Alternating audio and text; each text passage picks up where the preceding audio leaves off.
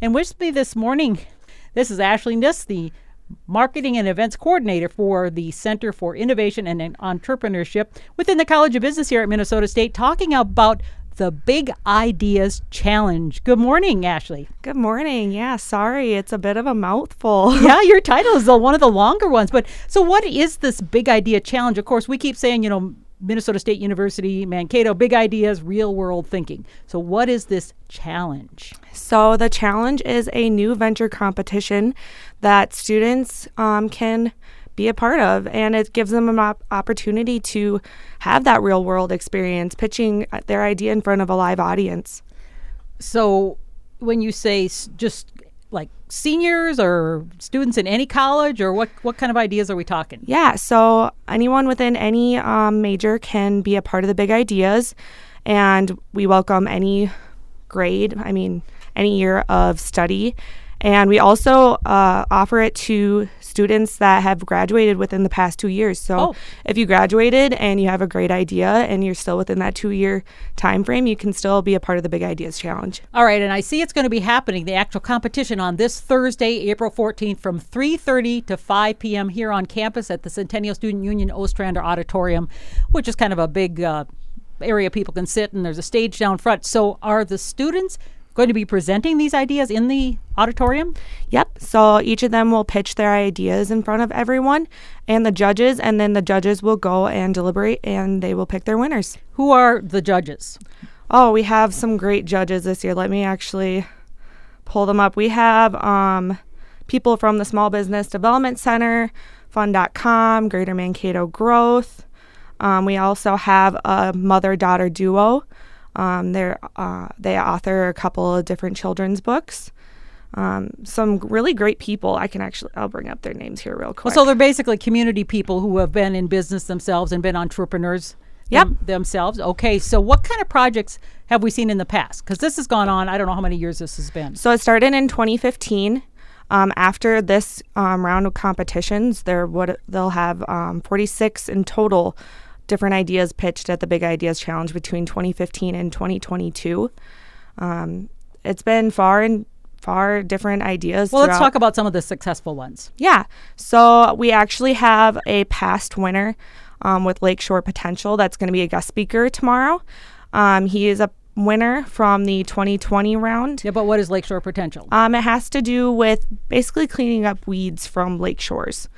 He originates from Waterville, and his family started this business. And well, what is the big idea that he had? His big idea was Lakeshore Potential, the business that he has. But did he invent a product to clear lake shores? Or I'm trying to picture what this is. Yeah, from my understanding, it's a product. I quite honestly, coming right into working here in January, I'm more familiar with the ideas that we are pitching this round rather than what we've done in the past. Well, let's talk about some of the ideas that people can expect to see come up Thursday. Okay. So we have a couple of different ideas. A lot of them are in the high-tech realm of things.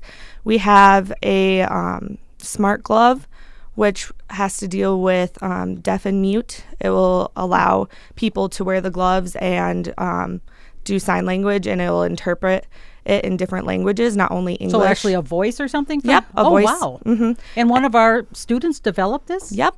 Okay. We also have someone that is pitching a housing application platform.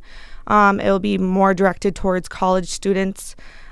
So rather than going on these broad sites like Zillow or apartments.com, they could go on this website and pick out their college that they're attending, and it will only show housing that's in a good radius of that college. So is it an app of some sort then? It'd be a website platform. Okay. And then we also have honey, which is kind of different from the rest of them. Honey, like as in the bee honey? Yep. There are a couple that do beekeeping, and they sell different kinds of honey. I believe they have 3 different products that they offer, different spiced honeys. And not only are they selling this product, but they're also trying to inform people about how important bees are to our planet as a whole. Well, I've been doing that for years. Yep. So Yep. so what is their actual big idea? I mean, we all know that honey can be produced. We know it's important. So what's the big idea?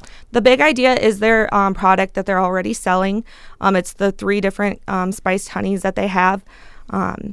So they're selling more so their brand, and then they're also selling the idea of healthy living and how their products can promote you and bring you into the right realm of things for healthy living, and then that leads into what that can do for our planet as well. All right. What about some of the other ideas we can expect to hear or see? So I've told you 3, and we have 5 altogether. Oh, okay. So the other one is something for speech pathologists. I think I said that right. It's an app where it would allow speech pathologists to know whether or not kids actually have speech problems, or if it's just a dialect that they have.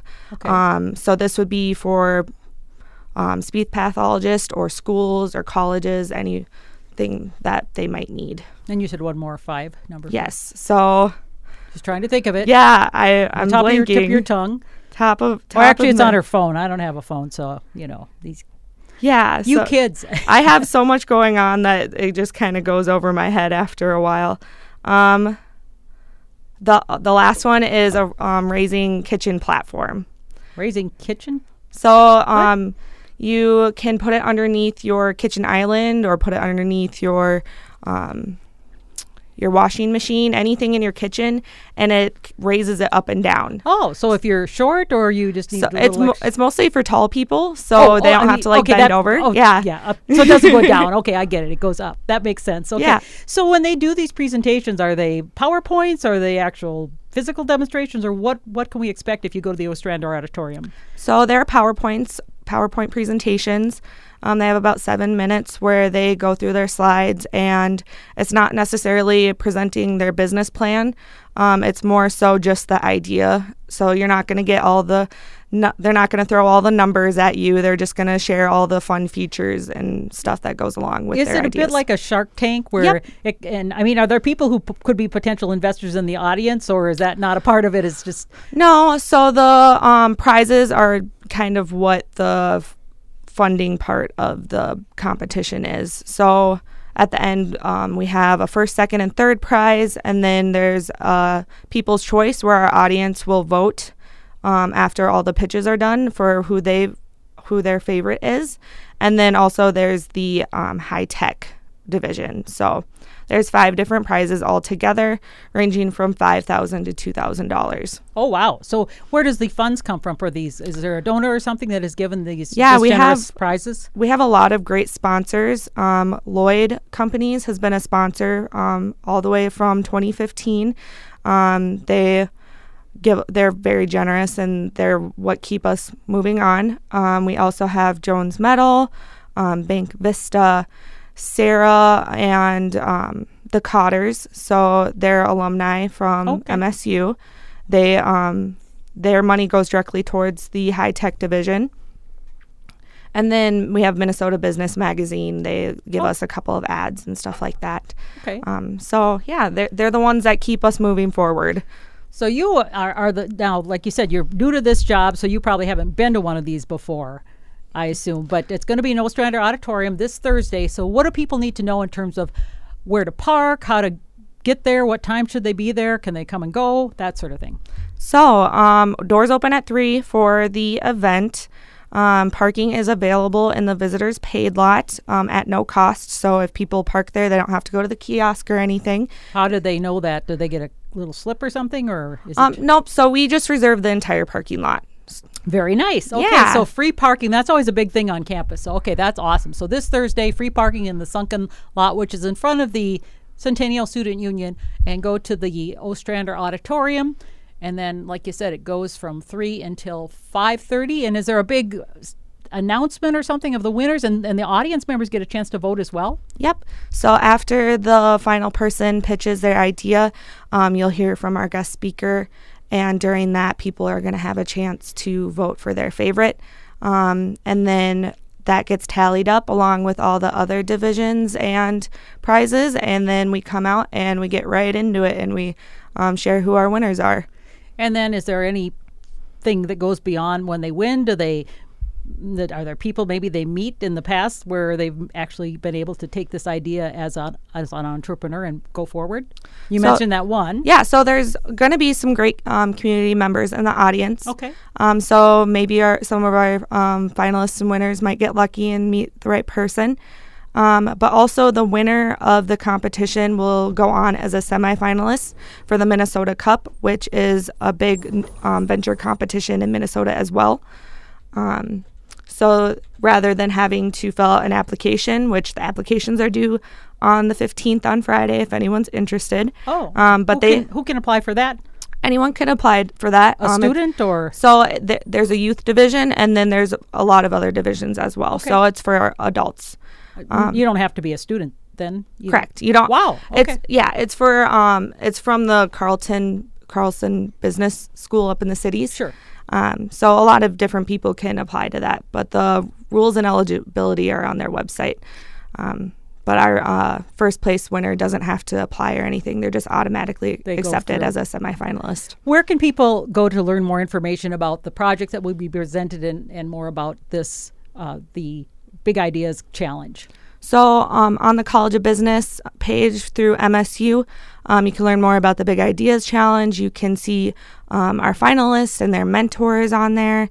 You could also keep tabs of when the next Big Ideas Challenge applications are available if anyone's interested in being a part of it next year. Has the rules, the eligibility, all that kind of stuff. They could also find a lot of this information on our Facebook page, the Center for Innovation and Entrepreneurship. And the Minnesota State University is mnsu.edu, so you can go on there and you could always Google the Big Ideas Challenge. I'm sure you could find it that way as well. It's really easy to find. Anything else you'd like to let us know? We were talking with Ashley Niss, who is the Marketing and Events Coordinator for the Center for Innovation and Entrepreneurship here at Minnesota State within the College of Business. We're just excited to have the event back in person. It's been online the last couple of years, so it's going to be great to see everyone in the audience and actually have our finalists pitch in front of everyone. Well, I hope you get a great turnout. Maybe there's some listeners who just are curious, or maybe they want to make some business deals. Who knows? Thank you, Ashley. Yeah, thank you.